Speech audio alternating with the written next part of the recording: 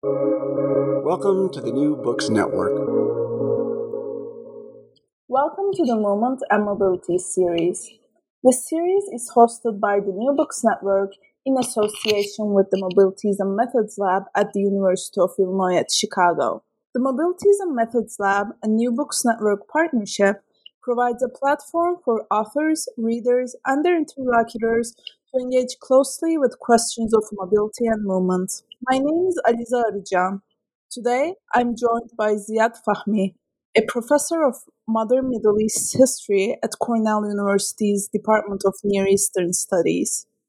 We'll be talking about his book, Street Sounds: Listening to Everyday Life in Modern Egypt, published by Stanford University Press in 2020. Thank you very much, Dr. Fahmy, for joining us today. Thank you, Eliza. Thanks for inviting me. So how did you conceive of this project? And particularly, how did you decide to home in on sound? So the initial idea for the book, for Street Sounds, came to me roughly around in early 2011 or so, as I was finishing the final revisions of my previous book, Ordinary Egyptians. Because I was dealing in that book, in the first book, primarily with recorded music, vernacular theater, zagal, which is colloquial poetry, and other oral sources. I became more consciously aware, really, of the importance of sound and listening to not only the project at hand, but more broadly to history writing in general. So it really became obvious to me at the time that more sounded histories of Egypt and the Middle East were sorely needed. And as often happens, sometimes sort of good luck intervened for me, and in 2012, the Society of Humanities at Cornell had its theme was sound culture, theory, practice, and politics, and I applied for this fellowship. And my fellowship at the Society for that year was really, really instrumental in sort of exposing me to sound studies in general as a field. And it was very important in sort of forging my ideas about sounds and soundscapes. And I started thinking about examining the soundscapes of Egypt in the early 20th century. And after that, I wrote some grant proposals and started my project. Yeah, that's fascinating. And it seems like a rather unorthodox project for a history book, if I may. Um, so, and building on that, in the introduction, you underline the importance of listening to the historical resources. And, I found that very provocative, especially in terms of methods and methodology. So I'm wondering, what does listening to the historical resources look like methodologically? And, especially when you translate this into a book, when you write about sound, how does one write a history that one can listen to rather than just read? This, in a way, for many people, seems a bit counterintuitive, but it's really a lot simpler than it seems. To paraphrase Mark Smith, who is a sensory historian that specializes in 19th century American history, sensory history is really, it's easy to do. It's low hanging fruit. It doesn't really require special archives or actual listening to historical recordings. Though, if you happen to work, of course, during the second half of the 20th century, and you have some of these recordings, that would be helpful, of course. But sensory history is really ubiquitous. It's in all of the sources that historians have been using for generations. So a historian just needs to attune themselves to the multiple sensory references that are literally everywhere in the archives, as well as in newspapers, memoirs, travel journals, etc. So all texts have sensory references and make sensory observations. Of course, human beings typically use all five senses to describe the world around them, and often will relay that description in the historical text that they produce. So the real trick is to be sensitive to these sensory data and make use of them in the historical analysis. So people will relay how they heard the world around them, and how smell, touch, and taste informed how they experience the world. So to me, at least, what makes these written sensory experiences important is that they almost always describe firsthand, close-up, street-level, intimate experiences. So in order for a person to actually listen to a conversation or to describe an olfactory experience, they have to be sitting or standing nearby.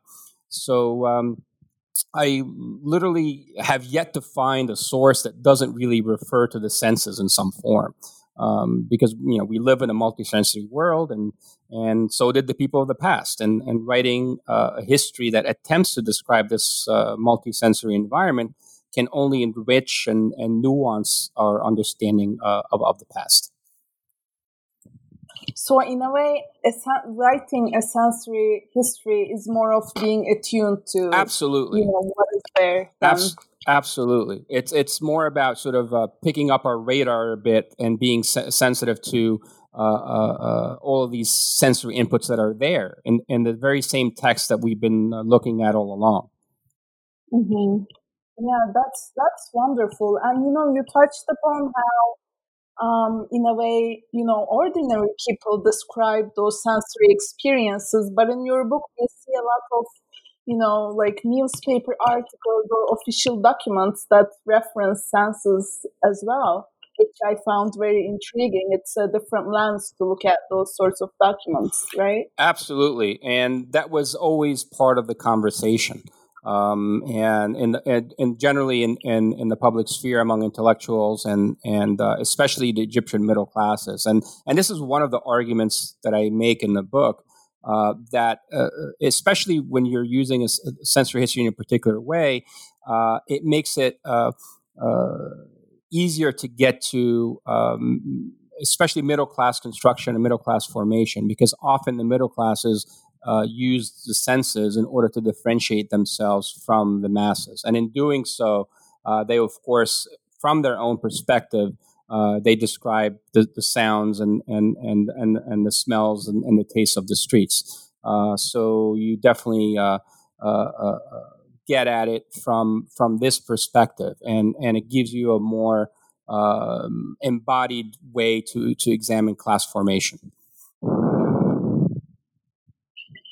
Yeah, that's great. And one, like you mentioned, the class formation aspect, and another, very powerful aspect of your book relates to modernization and state power. And you highlight the dominant prioritization of sites in theories that deal with this. So, how does shifting the emphasis from sight to sound expand our understanding of modernization and state power? And, particularly, I wonder how Egyptian cities provide us insight into this broader question. Yeah. So as you alluded to, often the theoretical frameworks for really understanding modern state power invoke a distant and strictly visual understanding of power. And so this bird's eye view almost exclusively focuses on the plans, the maps, and the so-called gaze of the state. But when we get to the street level, by definition, it is a more sort of embodied affair where all the senses are involved. This obviously applies to the actual realities on the ground, with the actual enforcement, if it does take place by the state police, for example. But often there's also sort of a multi-sensory vocabulary that is also reflected in the discourses that deal with the streets and with everyday people, like we talked about in the previous question. So, for example, public noise was usually perceived as dangerously chaotic and socially disruptive, and it was vulgarized as culturally backward, except, of course, when that noise was produced by the state. Or when it was invoked as a part of a sort of a socially broad, sort of nationalist mobilization. with few exceptions, especially when dealing with discussions about modernity, the Egyptian media sort of perpetrated a silencing campaign, really targeting the urban masses. So the sounds of beggars, street vendors, entertainers, and a host of itinerant poor were especially maligned. And the state was often mobilized to regulate and silence the streets. Um, Also, as I explored throughout the book, the modern transformation of Egypt's street environment, from electric lighting in the streets to automobile traffic and the growth of a sort of a modern uh, mass transportation network, greatly impacted daily life in an obviously embodied and multisensory way. And that dramatically changed how the streets functioned, felt, and sounded to ordinary people. So I guess to reiterate, a sensory approach to the sources sort of reveals a great deal more about what happened at the ground level among the thousands of ordinary people sort of commuting, walking, shopping, selling their goods and services, etc. Yeah, and not to give away too much from the book, but I was wondering if you could give us a few examples about the relationship between these new sort of technologies like electricity or modes of transportation and those shifts in everyday lives. Yeah, I mean, you wouldn't really have a regular nightlife, for example, without electricity. Um, uh, the building of effective street lights, but also the lighting of theaters, and eventually, of course, the creation of movie theaters, the use of loudspeakers, to without this taking shape. That didn't really exist, and that allowed people to stay up a little bit later at night, for example, and of course that has a lot of sensory implications and noise implications as well. Um, all the new transportation networks that were developed, especially the tramway, which I talk about a lot more in the book, dramatically changed how people commuted to work, but also at the same time, it allowed people to use the tramway for a variety of other reasons. And so, street hawkers, for example, made use of the tramways quite effectively in a way that tramways weren't really intended to be used. And so they would sell their goods, of course, in the tram, and they, without paying for the ticket, they would go in and out and tram surf, if you will. So a lot of those changes were intended to be used in a particular way, but everyday people use them for their own purposes. Yeah, that's wonderful. I love that your book also shows that state power is never omnipotent. And you also mentioned that ordinary people find ways to reclaim the city in return. So I have two questions based on that. First off, and maybe this is a bit about your previous project. How do you define, ordinary people, which is a term you use a lot in the book? And then, what insights does a history of mundane street sounds offer in terms of how ordinary people reclaim cities or appropriate space? Um, to me, it's pedestrians, it's street hawkers. It's the one thing that really tied this book together is an examination of street life. So anyone who makes use of the streets to make a living and to engage with society, to me, is someone that is integral to ordinary life in Egyptian society. And what was the second part of your question? Second part is that so like what are some ways in which ordinary people appropriate cities and how does a history of a mundane street sounds help us sort of see that? Yeah, they appropriate it by using them, by making use of them in their everyday lives, and as I alluded to, often it's for their own purposes. And in Egypt, in particular, and that's certainly still is the case, there's a very large sort of informal economy, and people have to rely on the streets to make a living, and so. Regardless of what laws are being set up by the state in order to control the streets, people make use of it in order to first make a living, but also for everyday celebrations and mourning, etc. So often Egyptian weddings and funerals take place in the streets, for example, despite the fact that often that's discouraged by the state. Again, there's always this tug of war over control of the streets, and the state often wants to regulate street hawkers, street celebrations. In different times in history, of course, there are curfews. There's ways to try to control the streets, but almost always people resist that. And often these encounters are very much enmeshed in sort of a sensory history, and that's the one way, or one of the ways I think probably that historians can get to this, because by listening in to the sources and by examining references to a lot of what was happening on a sensory level, immediately you come closer to the street level. Yeah, that's wonderful. And I just really admire your embodied approach to history. And speaking of embodiment, I'm wondering if you could speak a bit more to the gendered aspect of your book. Particularly, how does an embodied approach to history illuminate the role that gender plays in these everyday appropriation of streets? Yes.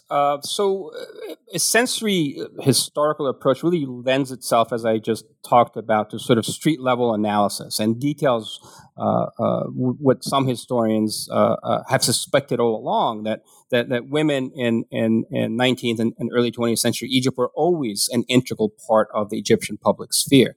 And you can see that when in reading the book, by simply zooming in and listening in to the streets themselves. You hear the sounds of women who are part of this street life, and the female street hawkers and merchants and beggars and Quran reciters, but also female shoppers, pedestrians, and commuters. It also, the sensory approach also in many ways counters the common misconception that there was sort of a distinctive split between the private and public sphere. And so, as I demonstrate throughout the book, walls were literally sort of paper thin, and windows, doors, and balconies were almost always open and acted as sort of sensory portals for conversations and other interactions. Rooftops, courtyards, neighborhood alleys also function as these liminal spaces that were neither private nor public. And allowed for conversations, all kinds of interactions. And when you use a sensory approach, you really hone in on all of this. So until, for example, the 1930s and 40s, there was both, I think, class and gender mixing anxieties over people's interactions in the streets, at least in the Egyptian media. Maybe until the 30s. This was really especially true in relation to popular public expressions of joy during traditional sort of music infused celebrations. For example, ululations that take place at weddings, births, and circumcisions and so forth were frowned upon by the middle classes and the press, but yet they were prevalent throughout the Egyptian streets. And almost always these were female voices. And so when you were listening in, that sort of changes the dynamics both of what we considered private and public, but also it shows that that women were not just visible, but they were certainly audible throughout the Egyptian streets. This was, of course, also the case in traditional sort of funerals with somber chants and shrieks and wails and deaths and funerals. And many of these traditions were continually attacked by both religious and secular conservatives. And yet again, most of these critiques were sensory. And so, again, so this highlights the sensory aspects even more. As often they admonish the loudness and musicality and the general embodiment of this gender mixing that takes place during these events. So I think sensory approach really highlights these a lot of these early 20th century public female voices. Yeah, that's wonderful. And, as you mentioned a little bit, it's also a good sort of window into different kinds of conflicts within a society in the everyday. That's fascinating. So I was wondering, how do you see your work in conversation with broader studies of sensorium? And, by that I mean not just history, but across humanities and social sciences, as well as within the Middle East and beyond.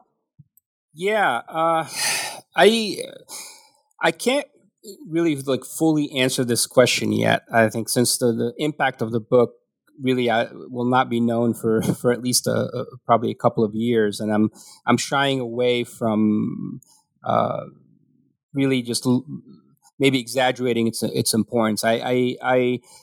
This is a novel approach for a historian of modern Egypt, and so I'm sort of treading carefully. Also, at the same time, I don't necessarily consider this book as entirely sort of a sensory studies project.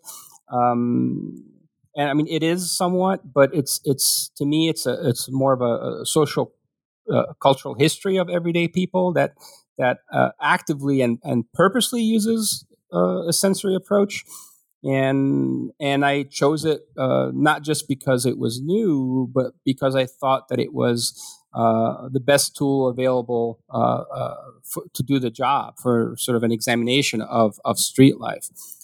So I hope that both historians of the senses and historians of the Middle East can make use of this book as an example of how to study class and class formation, as well as one way of studying street life.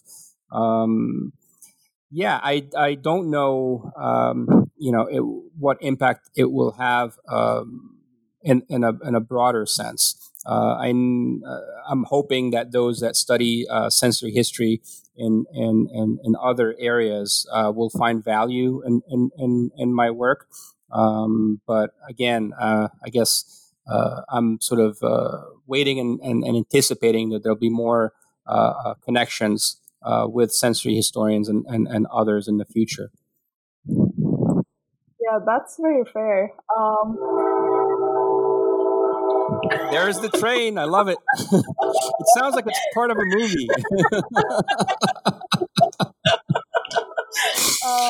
Yeah, so I think the train is beeping in approval. I think they're sounding the horn in approval. They're like soundscapes. Yeah, it is very fitting that as we're having this conversation about soundscapes of everyday life, the train made an appearance. I hope the editor, when they edit this audio, will keep that little soundbite of the train. So this is I'm appealing to you. So. Yeah, this is a sensory podcast interview. But yeah, so I mean, I'm also wondering, have you thought about how this historical study relates to contemporary everyday life in Egypt and its soundscapes? Yes, absolutely. You can't really, even as I was writing it, and part of the book was written as I was doing my research in Cairo. Um, and a lot of the tensions that I describe in the book between the state and the street hawkers, for example, is something that is very much ongoing and was always ongoing. Even uh, I remember distinctly when I was doing even all the way back to my dissertation research, there was always this tension between the state and street hawkers. Even in the used bookstall market in Ezbekeya in Cairo, um, often the state authorities will clamp down and come in because the sellers had these small shacks selling their books, but they weren't allowed to place their books on the sidewalk. Um, and but interestingly, the way that they countered some of this enforcement by the state was through cell phones, and almost immediately they have someone watching out at the police station as they see the undercover officers move towards the bookstalls. Immediately, cell phone starts ringing, and then everybody else moves into action. And so there's this cat and mouse game that's ongoing. Also, some of the street hawkers that I describe in the book, they still exist, obviously, in Cairo. Particularly the Robabikia seller, and Robabikia in colloquial Egyptian is derived from the Italian word Robavikia, which means old clothes or old things. And the call of the Robabikia sellers is still very much prevalent, both in Alexandria and in Cairo. So a lot of those realities are still there on the ground. There's still very much class tensions, and there's still very much the middle classes often define themselves using sort of a sensory ways to describe how distinct they are from the working class. So that's something that certainly lives on. Yeah, and maybe that's a new conversation to be had between scholars doing sensory work in Egypt right now and your work in your book. So my last question is about what is next for you? Do you have any new projects or questions in mind? And I don't know if you had any time to think about this given the current conjuncture, but Yes. Well, I have because in a way, I started doing research for it as I was doing research for this project. So it also relates to sound somewhat, but it goes back to media, which was my first project where I talked about early media capitalism in Egypt. My next project is going to be on it will be history of Egyptian radio. So in some ways, it's more traditional in the sense that it'll tell the story about the origins of Egyptian radio. Most likely, I'll stop in 1952, so it'll cover from 1925 to the early 50s. And I've already started writing. I'm writing an article that's going to be most likely chapter 1 of this book, that covers the period right before Egyptian state radio, where there was a lot of private radio stations in Egypt. And I pinpointed it. There was probably a dozen or so from 1928 until they were formally shut down by the Egyptian government in May of 1934.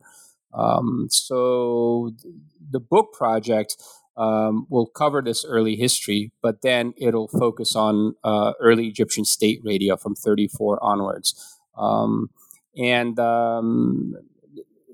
Surprisingly, there hasn't been really a monograph examining Egyptian radio, despite its importance for a variety of obvious reasons. So in a way, it's connected because sound is a part of it, and I reference radio obviously in street sounds, but this will be devoted on Egyptian state radio and its own programming. Hopefully, I will start writing more in full force in my next sabbatical. So in 300 days. Sounds great. I'm looking forward to reading that book as well. Um, so, thank you very much, Professor Fahmy, for joining us today and for your insights. Thank you, Aliza. This was truly a pleasure. So, I'm Aliza Arıcan.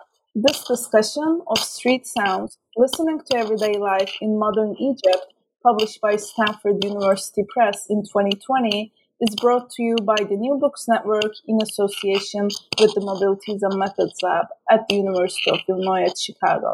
Thank you for listening.